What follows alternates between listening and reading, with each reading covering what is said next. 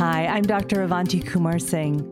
In over 20 years of practicing both Western medicine and Eastern healing traditions, the most important thing that I've learned is that healing is a journey we take together. So on this podcast, I'll be demystifying Ayurveda and other integrated medicine, showing how these simple, ancient practices are the keys to unlocking a healthy modern life. We are all healing catalysts because healing starts within. It starts with you, and it starts right now. This is a Soulfire production. Episode number 81. Hello, my beautiful, beautiful friends. Welcome back to the Healing Catalyst podcast. And if you're new here, welcome. I'm Avanti, and I'm so happy to have you here, joining this beautiful community. We have had so many new listeners joining every single week, and I am so grateful to all of you for sharing the podcast with other people. You are the reason that this podcast continues to grow so much. You are the reason that I'm here every week, pouring my heart into bringing you informative, interesting episodes with thought leaders in integrative health and integrated healing to help you on your healing journey. Nothing makes me happier than hearing from all of you about how this podcast has helped you. And so I have a request of you. If you found this podcast helpful, please take just 60 seconds to write a 5-star review on your favorite listening platform with a few words about how this podcast has helped you. Your reviews are the number one way that this show will grow and get to more people who really need this information. There's a link in the show notes, so go ahead and pause this episode and write a review if you haven't already. I would be so incredibly grateful to you. And if you write a review, take a screenshot and send it to me on Instagram in my direct messages, along with your full name and your email address. And I'll send you access to my new 3-day energy reset program for free.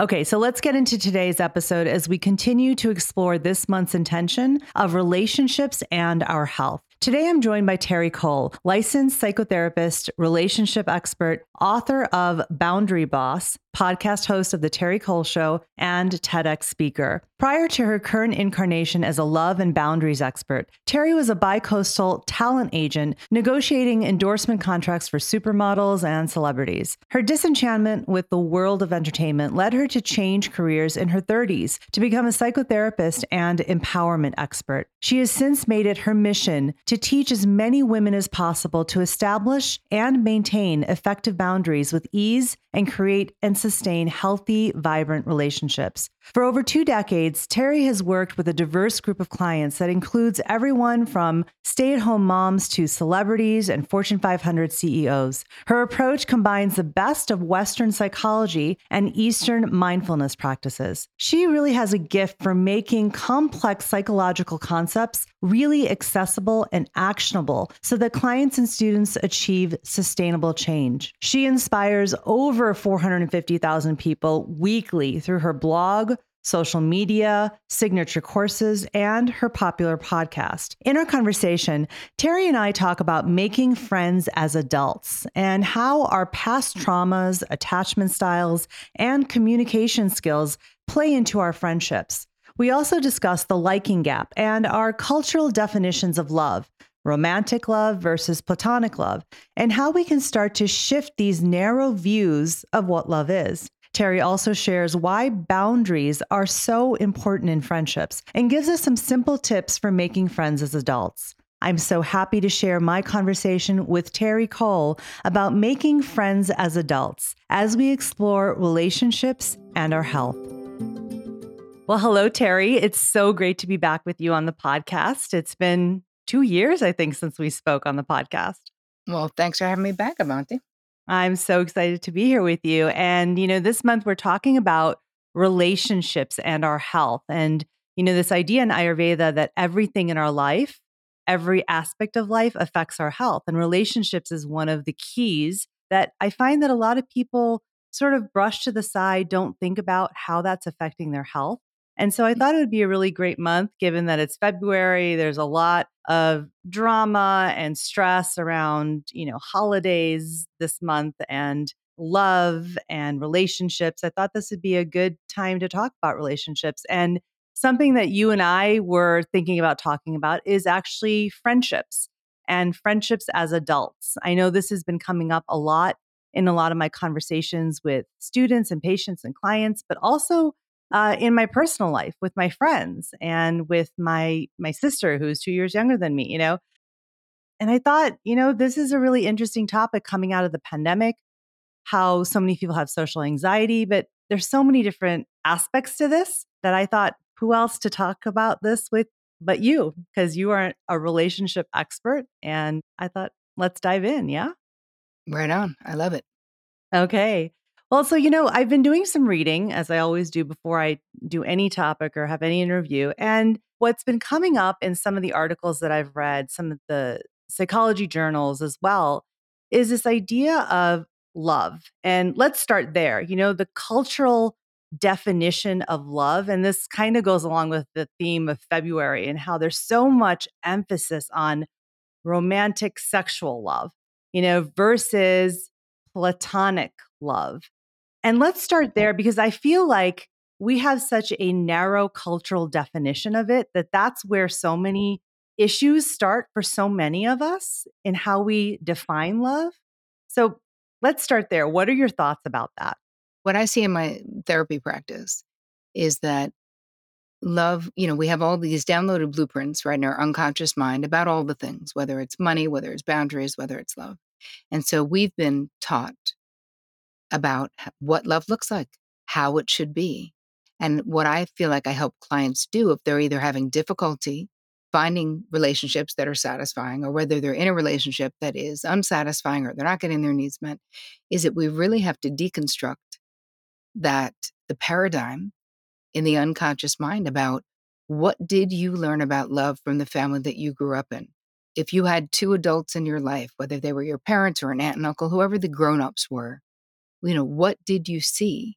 And I can say in my own growing up, I saw a marriage I wouldn't want, and it wasn't horrendous. It was very traditional. My father was very dutiful, but my mother did all the emotional labor and raising of the kids and gave up going to college because she got pregnant, like all these things where I was like, nope, nope, nope, nope, nope. And then my parents got divorced. And it sort of made me feel I kind of went the other way and really thought I'd never get married. But keep in mind, I also had been in therapy since I was 19.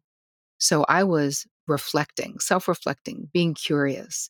And certainly I repeated unhealthy love patterns before I figured it out and ended up marrying my husband 25 years ago and all of those things. Um, but I think that we have to look at what is our downloaded love blueprint about? And are we unconsciously playing out something that when we bring it up into the conscious mind, we go, no, I don't really want to be doing that, but I am. Why am I doing that?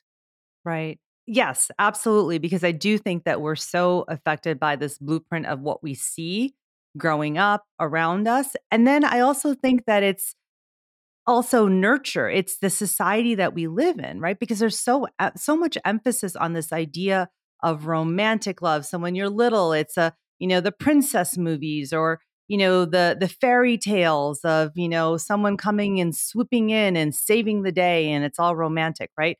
Versus what maybe a more esoteric, spiritual, expanded definition of love is between human beings, right? And it's almost like that is as we get older, and maybe not so much, in my college age kids, they're so open to so much experimentation and so many new things. But I feel like as we get a little older into our 30s, 40s, 50s, right? That this idea of platonic love and having those intense very strong feelings for people who maybe are not your romantic sexual partner is something that is looked down upon or sort of like, oh, that's kind of weird. I don't know how that fits into what you've seen in your psychotherapy practice of how do people deal with that? Because there's so much loneliness right now.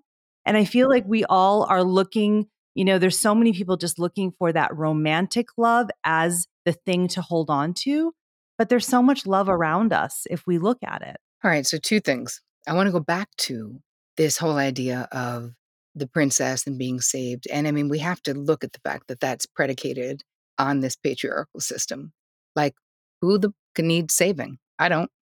Right. But those stories are like someone the knight in the white knight in shining armor is going to come and save you from what? And yet we don't think about that, right? Little girls dreaming about their wedding day and how, all these television shows. She said yes to the dress and all of this stuff around. And if we spent even half as much time teaching people how to be in healthy relationships, how to draw healthy boundaries, how to effectively communicate, the divorce rate wouldn't be, what is it, 54% now? I mean, so I think that one thing is that there is a cultural element, and it depends on the culture that you grow up in, how valuable you are as a woman if you are unmarried. So I know you and I grew up in very different cultural upbringings, and there was not pressure actually in my particular home. I'm sure because of my mother's experience. She was like, get an education, girl, make your own money. Like literally, she was like, maybe if you do those things, love can be a choice and not a need for you, right? Because she quit college and was pregnant and then suddenly had 4 little kids. And there wasn't a lot of choice after that. I know for sure that's how she felt. So I think that analyzing and looking at what are the cultural influences and the pressure, because there's family pressure and peer pressure to, in many, many, many cultures still, to be married. Now, I feel like with the younger generation and the people maybe under 30 or under 25, there's less, right? People are having kids by themselves, they're adopting alone, they're just with partners for many, many years and not feeling the need to get married. So I do think that it's slowly but surely changing. But I feel like for the majority, or me, I don't know what the statistics are, but I can just say that I know from my therapy practice, people still feel um, pressure. And then you have it mixed with there still is a desire to start your own family, create your own sort of nuclear family, getting away from your family of origin and sort of doing it your own way. So that was one thing I wanted to say just about the whole thing about love, that it's really valuable to self-reflect and to take time to maybe journal and think about, what do you believe about love and marriage and partnership?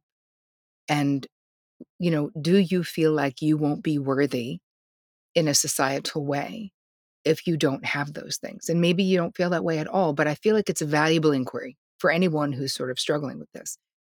But to get to the second thing that you talked about, which is platonic, deep and abiding, satisfying, gratifying, platonic love. It's so funny that you called me to do this because it's not even out in the world yet. I just did a solo episode of my podcast on the value of female friendships. What I see in my therapy practice is that women who have satisfying and healthy female friendships, because I really honestly, Avanti, I see it going one of two ways. One is that you've kind of figured it out and you have this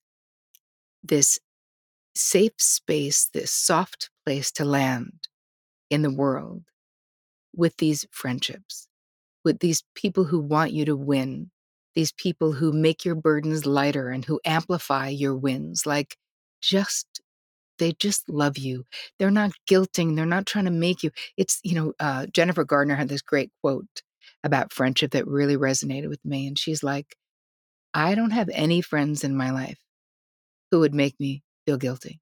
Like friendships, first of all, they're voluntary. And secondly, I could not see a really close friend for 2 years and we just pick up where we left off. But anyone who's like, I don't understand why you're not doing X, Y, and Z. She's like, I just don't got time. I was like, yeah, me neither. But I think that it's one of two ways, the healthy relationships. And then a lot of times we are playing out unresolved childhood injuries in our friendships. So my clients who have a punitive mother have super judgmental friends who they're seeking their approval and the friend is withholding the approval. You know what I mean? You can just see the Mhm. patterns. Mhm. Mhm.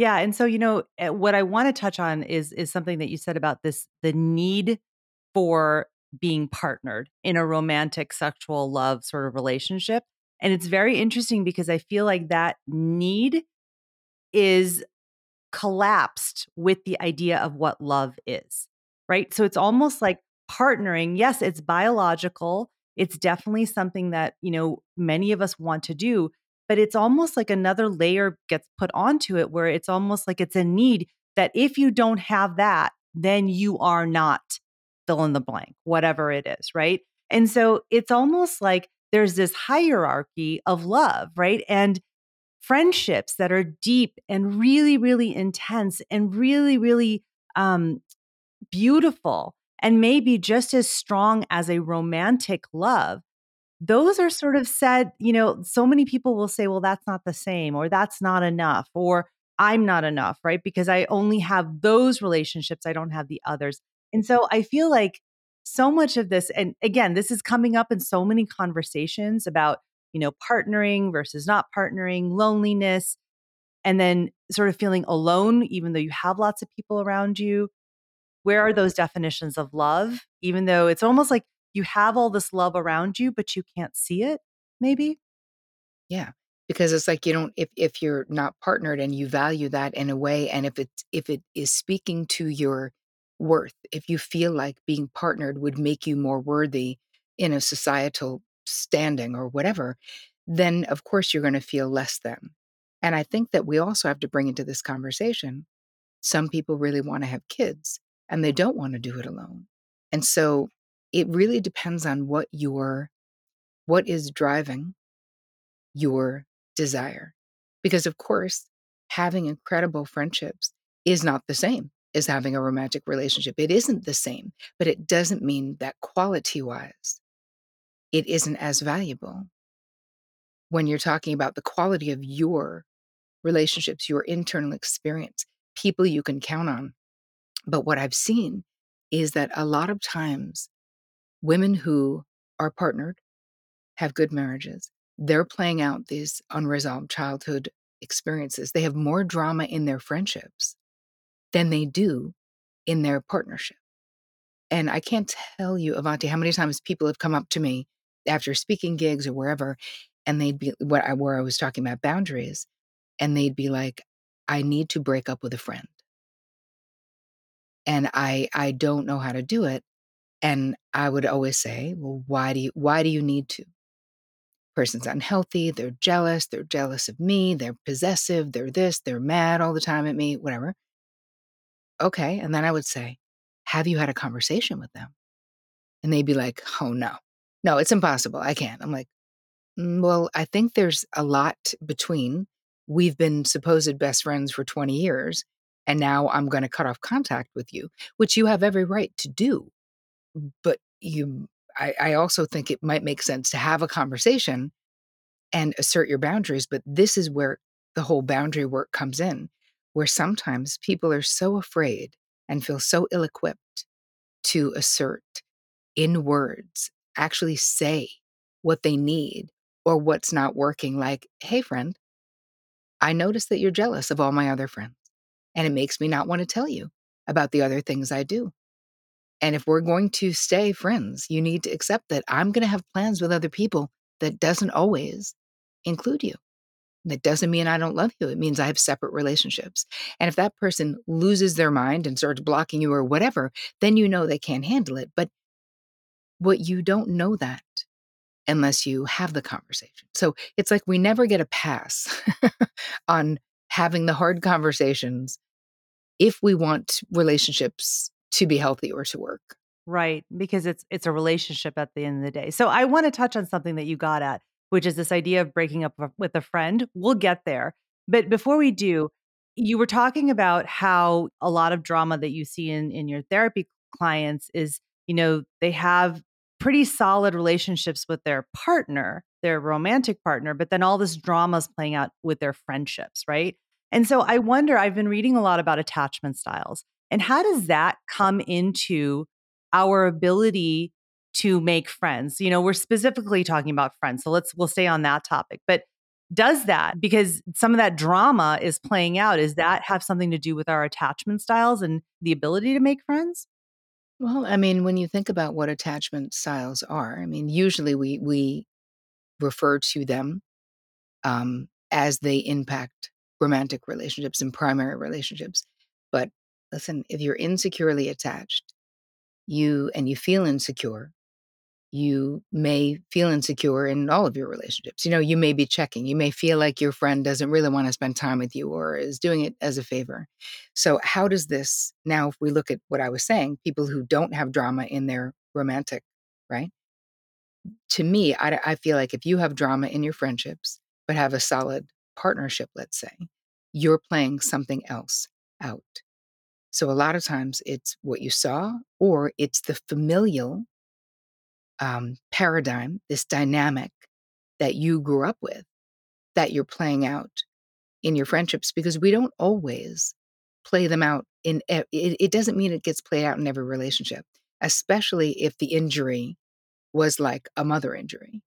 Then it's there is a possibility that you will find older women to mentor you or friends who act older or who are bossy or who are controlling or who are codependent, and you're trying to right a situation with your mother in that friendship. So I'm not positive exactly how attachment styles.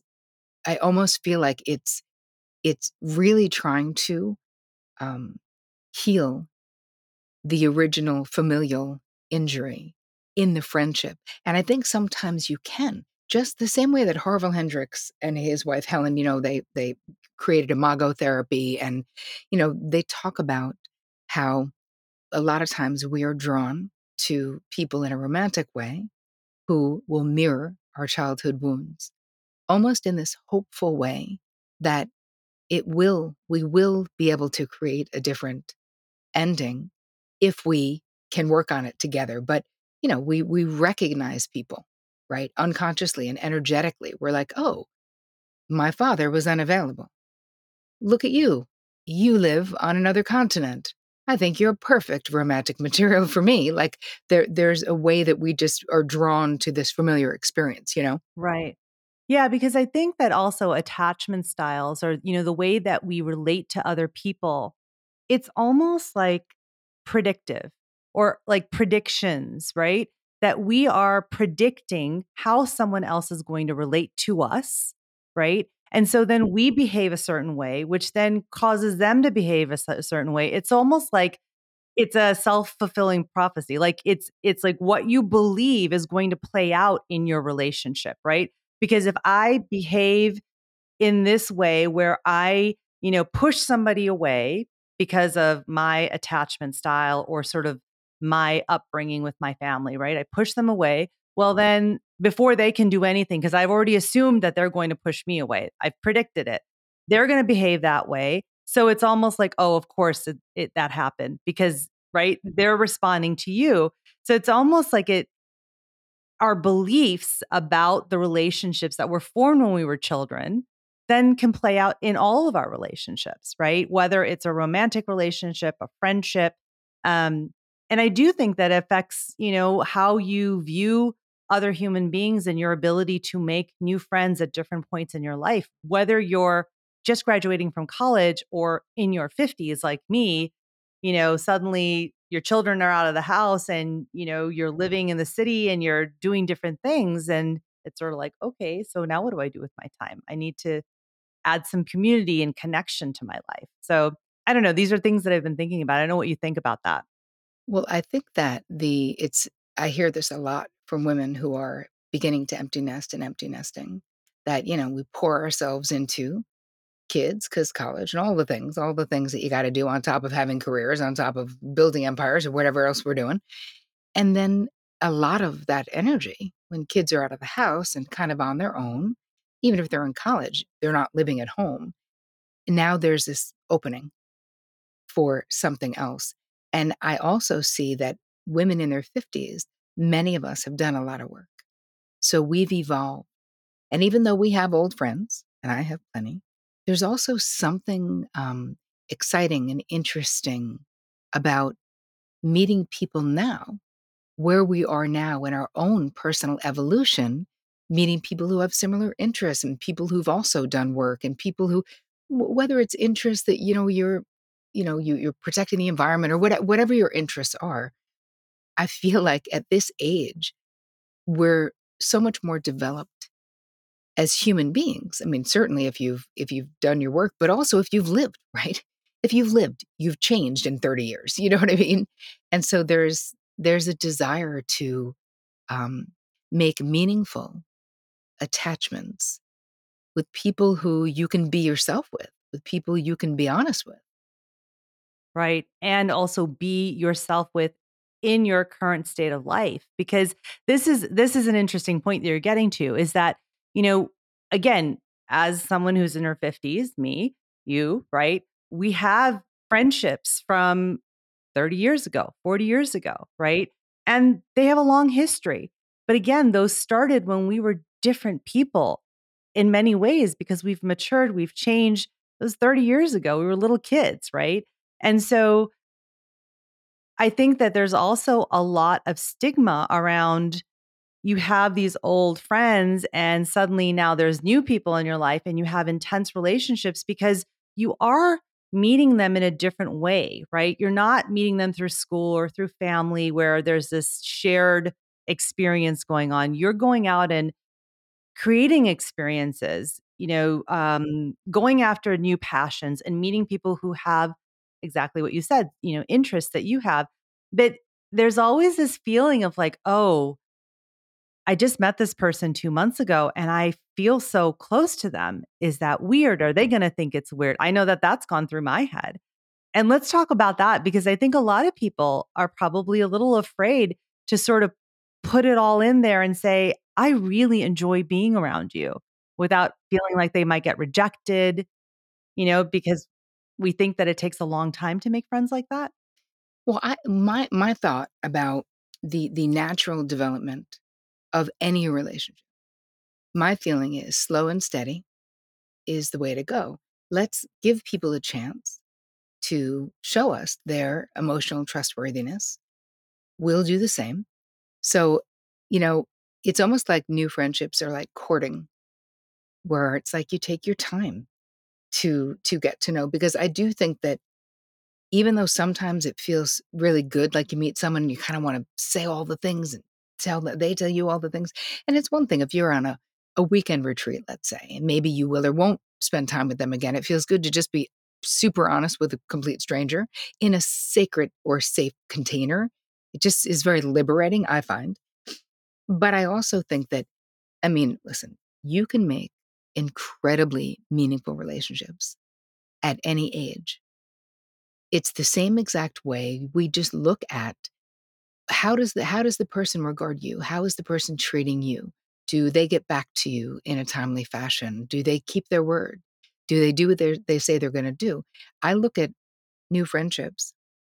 It's funny because I don't have a lot of time in my life, and there's certain things that are deal breakers, right? The way that I teach boundaries, we have right preferences, limits, and deal breakers. There are certain things for me. If you're like time challenged, I'm sorry, but we can't be friends. Like, I don't have time. I don't have time to wait for you for 20 minutes on a street corner, which sounds mean. But I also know that that I have had relationships in my life with people who were very time challenged and I was the other way. And it would become like resentment. I'm like, no, I don't need friendships at this age and stage to work anything out. I've worked out my relationship to time, and I can clearly state to someone, hey, you were late. That's a thing, but I gotta say, it's like it's a thing for me. So, and so I think that knowing what we want at this age, we know ourselves so much better that you can be more straightforward, or at least I feel like I can, than I ever would have been in my 20s about whatever it is. Someone's like, do you want to go on vacation with me somewhere? Or do you want to do whatever? And I don't feel bad saying no, or it just doesn't work right now.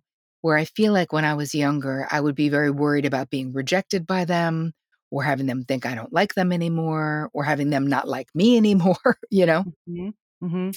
Yeah, so it's really interesting because I think that when we're younger, when we don't know ourselves that well, we are afraid to speak our truth and say how we want to be treated, or ask for what we need, put the boundaries up, not put the boundaries up. I think it's very hard. And so then there's lots of people in our lives and we're not sure what we're doing, right? As we get older, I feel like we start to know ourselves. And so it becomes easier to start to discern. And so maybe that's what I'm getting at, is that it is easier to discern when you meet new people. Yeah, I think I'd really get along with that person. Let me develop a friendship. Let me make an effort, right? I also think that there are probably some important things to think about when you are making friends. Maybe let's dive into that and make this less esoteric, because you and I could keep talking about all these different issues, but let's try and get some things that will be super helpful to the listeners. Is, what are some things that you think are the most important aspects of making friends at any age? And this probably comes in with a lot with your boundary work. Because I think we can talk about making new friends, but then also breaking up with old friends, because I think those are both boundary issues. And it's also about creating healthy relationships that support our health. As we say in Ayurveda, right? This is all about what are the things that are going to support our health, our joy, our vibrancy, having an optimal health, right? An optimal life. So let's talk about that. Well, I think you want to think about if you're in a situation where you're like, wow, I really want more friends. Like I could use more friends. I want you to really think about what is it you want? Like, what is it that you want? Do you want a friend who's like an adventure partner, who likes to do things, who's going to go to Broadway shows with you or walk in the park with you? Or, is it like an athletic friend who you can meet every day to get some exercise? Is it like, what is it that you're looking for? Because usually when we're feeling a calling for something, it's like if we can identify what the need is, it's so much easier to go about finding people who are going to be more likely to fill that need. And then you'll fill needs for them as well, of course. So I would first start with, are you looking for someone that you and your partner can be couple friends with? Or is it more that you're looking for like solo people that for you to have friendships with? Do you want someone to travel with? Maybe your partner doesn't like to travel, but maybe now you can and you want to. So again, that's like a more of adventure friend. So I would first start there. And once you know what it is you want to do, then there's places to go, right? There's kind of online spaces for any interest that you may have. You can take a course, you can join a mastermind, you can do like there's so many places to meet sort of like-minded, like-hearted folks. But once you kind of figure out what you're looking for, I think it makes it much easier to go about finding it. Yeah, for sure. And I think one other piece to that is maybe the mindset piece, right? I feel like you also have to find a way to go into these situations assuming that people will like you, right? I read some studies on the liking gap, which was really interesting. And there's all this research on the fact that people like us more than we actually think they do. And this is a mindset thing that we always, most human beings go into situations thinking that, oh, no one's going to like me. And it's actually the exact opposite, is what this research shows, is that it's actually a very high percentage of most people like you without you saying anything. Or you can talk to them for a little while and they actually like you. And so I think that that puts up a barrier, because if you go into those situations of, like-minded people, knowing what you're looking for, but then you have sort of this closed off energy and mindset that, well, no one's going to like me anyway, that right there is going to make it difficult. Yeah. And you also have to look at why. Like, I'm very curious about that liking gap thing because the question is, why would you think that? Like, why would you think that? If you, the way that you carry yourself in the world, the kind of person that you know who you are. There's nothing not to like about you. And if there is something not to like about you, why don't you take a look at it and do something about it? But like generally speaking, the people who are worried about their likability are the people who are, wringing their hands and thinking about others and they're kind. There's literally, I don't know. I can say personally, I'm not one of those people. in that, I always think, why not me? Like why not?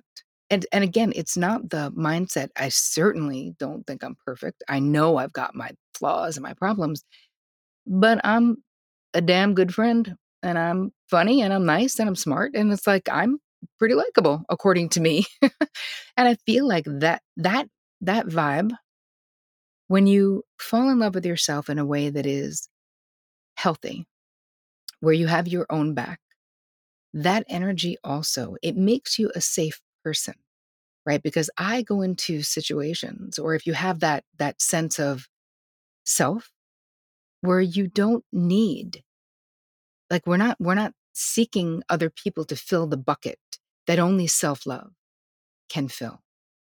And I got to say, I think that's a really important part of making healthy friendships, is having a healthy relationship with yourself, because then you're so much less likely to be playing out something. It's really simply, as Danielle Laporte would say, like, it's simply for the love. It's simply for the joy, the camaraderie, the sisterhood, the how it feels to have a shared experience with someone. It's less about us, like it's less about needing that friend, new or old, to make us feel a particular way. Of course, we want our friends. I expect my friends to make me feel important and respected and cherished in the same ways that I make them feel. I mean, to hold me in high regard in the same way that I hold them in high regard, right? That's, to me, that's healthy friendships. Um, but when you do your own work, I feel like it makes friendship so much less complicated because I'm not working out some unresolved something with this friend. I'm here fully voluntarily for the love, for the shared experiences, for the fun. Right. So it comes back to that same thought that we were talking about before, which is when you've done the work on yourself, when you know yourself, when you like yourself, love yourself, it does make it makes it easier to have relationships that are loving because you are already doing that for yourself. You're not trying to fill a need. I think that that's such an important point to click into because I feel like Mhm. that is such a basis for all our relationships, whether it's with a partner, our children, a parent, a friend, anyone, it starts there. It really does. I It starts there. totally agree. And an analogy, you can think of it this way. You ever had a massage with a massage therapist who's really chatty, telling you all about their training, asking you questions about your life, and you're like, hi, I just want to get a massage, please. No. That person, in my experience, needs something from me. Although I don't want them to need something from me. I just want to pay for my service and have them give me what I paid for, right? When you go to a massage therapist who's like, hey, where'd you like to start? Anything I need to know about? Okay, great. Put on the music, they turn down the lights, and they do their thing. That massage therapist is someone I want to go back to because they don't need anything from me. And with friendships, I'm not saying we can't have needs, but we can't have core wound needs and expect that our friends are going to heal and or fulfill them, um, without us doing the work to heal them. Make sense? Right. Yeah, yeah. We have to heal it for ourselves and then it's almost like the connections we have with other people become um additive, not replacing, not trying to fill a gap, fill a hole, but actually it's overflow. You become overflowing because you just have so much more, right? It's not that it's trying to fill something all the time. Yes. And because you are the cake and you are perfectly delicious just as you are. And all of these other relationships are like icing and they make it sweeter and it's beautiful. But the cake is also good all by itself. Yeah, yeah. No, I love that. And so how do boundaries come into friendships? Old, new? I do think that that's so important, this idea of breaking up with old friends, or people who are in your life. Let's talk about that. That's really your specialty of, really coaching. What could you tell us about that? Well, first let's establish, what is it, according to me, you having healthy boundaries is I want you to think of them as your own personal rules of engagement. It lets other people know what's okay with us and what's not okay with us. So your boundaries are made up of your preferences, your limits, your desires, and your deal breakers. So they're not all made equal. So in friendships, just like in love relationships and family relationships, to the best of our ability, because listen, there's some relationships where if it's like your great grandfather, like you're like, whatever, however he wants to do it is probably how we're doing it. And it's Yeah. okay, Yeah. but where there's mutuality. So like friends, a lot of times we will go along to get along because we don't want to be a big mouth or a troublemaker. We don't want people to be mad that we don't want to do the thing they want to do. And this is where disordered sort of boundaries come in.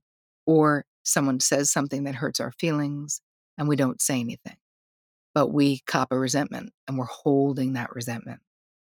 So I feel like boundaries are incredibly important, meaning communicating honestly, letting people know what your limits are, letting your friends know who you are, right? So if we don't share our preferences, our limits, and our deal breakers, we're actually not sharing our authentic self with the people that we're trying to develop these deep relationships with.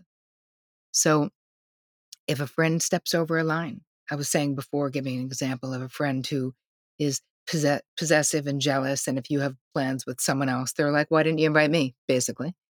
And a boundary in that scenario is saying exactly what I said before. Hey, I love you and I love lots of people. And I want you to be, why can't you just be happy for me that I had a nice weekend with my other friends? It doesn't diminish what I do with you, but we have to have those conversations rather than just talk about that friend to our other friends, rather than just resent the crap out of that friend, because it happens where who the hell needs friendships that are making us feel guilty? Like I definitely do not, but it's out there. And so when do we decide that a friendship, I actually had so many questions about this that I created a little mini course called the Friendship Breakthrough or Breakup Guide, basically helping women in particular determine, like, can this friendship be saved? Like, so part of it is if maybe you've been friends with someone since second grade, but maybe you've outgrown that friendship for the past 15 years. And I call them historical handcuffs, where like, you feel obligated, but you are not getting any joy. It feels like an obligation. And what I'm hoping to do and what I do in my practice, my courses, is just give people permission. Like every relationship in your life, besides your relationship with your children, is voluntary. Even your partner, even being married, even your parents. We're grown up. This is voluntary. If you have a friend who's very toxic, it is a privilege to be in your life. Not everyone deserves to be in the VIP section of our lives, I like to say. And I think it's okay to sort of reassess and be like, do I want to spend my limited time and bandwidth with this person? Some people will say, well, that's cold. Here's the thing. Even believing in multiple lives on this planet, this is your only life this time around. And your time is valuable. So think about who takes up those seats in your VIP section. Do they belong there? Is it mutual? Or is it, because a lot of times I find with my therapy clients, they would end up having a lot of relationships with people who are takers, where they're high functioning codependents. So they're the giver, giver, giver. And then they've got friends who are always in need and want to talk to them at 2 a.m. about the same bullshit with the boyfriend, the same, whatever the thing is. And you're like, what are you getting out of this? Because listen, it's 50%, every relationship is 50% you and 50% the other person, no matter how anybody is acting. Like that's all it can be, right? So I think that we have to give ourselves permission to go, okay, I'm going to do an inventory of, especially if you're feeling sort of dissatisfied, and then look at what would need to change. Is it that you're not asserting your boundaries in this friendship? Is it that you're not telling the truth? Is it that you keep your phone on instead of turning your phone off at night? I mean, unless you have teenagers, then of course you have to keep it on. But like, if you can turn it off, Like, you don't, because a lot of times we don't have good time boundaries ourselves. We're not protecting our sacred space. We feel like if someone needs something from us, we have to do whatever that thing is.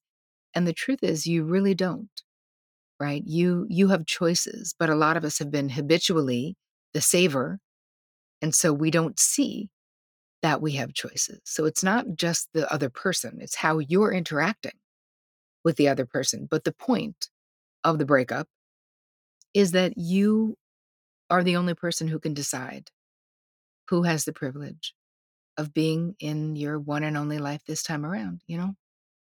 Yeah. So it's really taking that inventory of even if it's an old historical relationship, because I do think that that's the hardest one, even for me personally.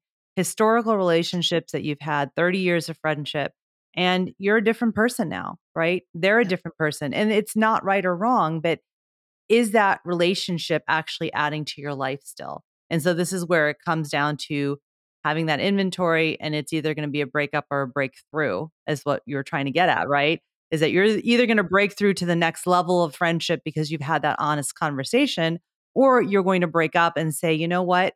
It's okay. We had our time. It was for a season. Now we're ready to move on, sort of thing. I think that that's really important. And what do you think is really needed to sustain friendships then?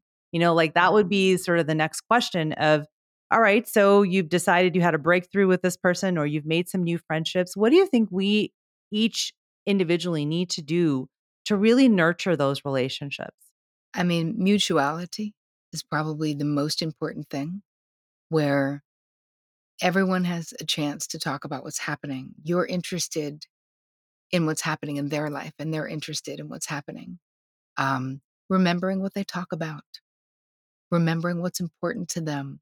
Oh my gosh, didn't you tell me that you guys just went to Philly? How was like, this is an effort to, we invest our attention and our time into folks and their experience. Being a good listener instead of don't be an auto advice giver, right? Someone is telling you something. Ask open ended questions. Tell me more about that. What do you think you should do? Right? Because so many of us are auto fixers, and it really limits the depth of intimacy in friendships because now we're centering that person's problem back on ourselves rather than being with them in that foxhole of their struggle, right? We need to be able to tolerate new or old friends struggling without being like, I'm going to save you, because that sets up a dynamic that ends up creating unhealthy and relationships with a lot of resentment.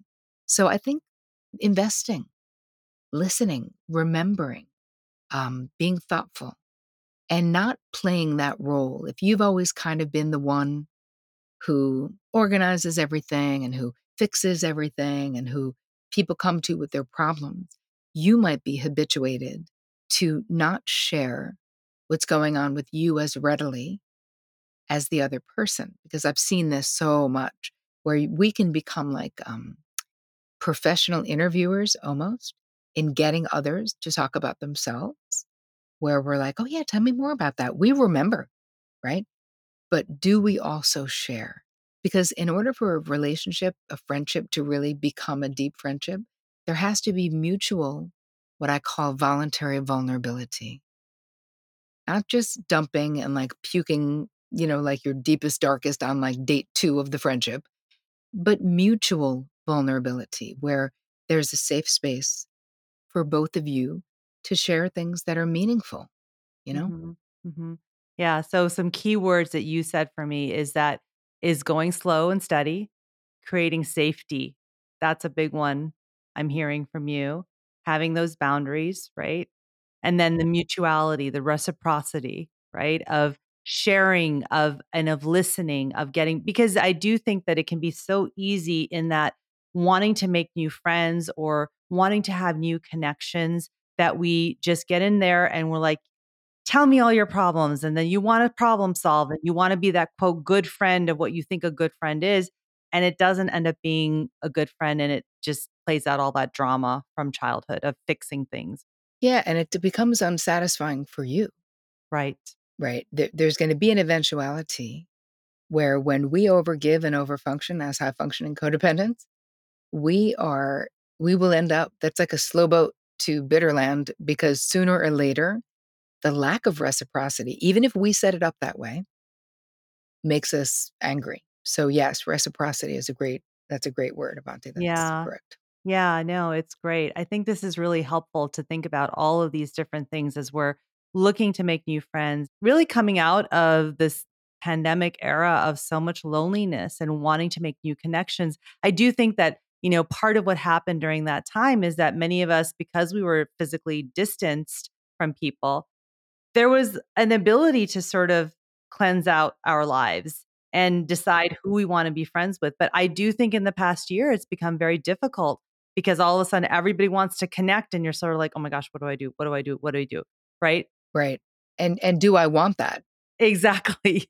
Exactly. And these are the conversations that are coming up. So I do think that this is really helpful talking about friendships and making new friendships. And thank you for all of your beautiful advice and thoughts. And where could people find the course that you talked about on breakthrough versus breakup with a friend? Is there a link that we can put in the show notes?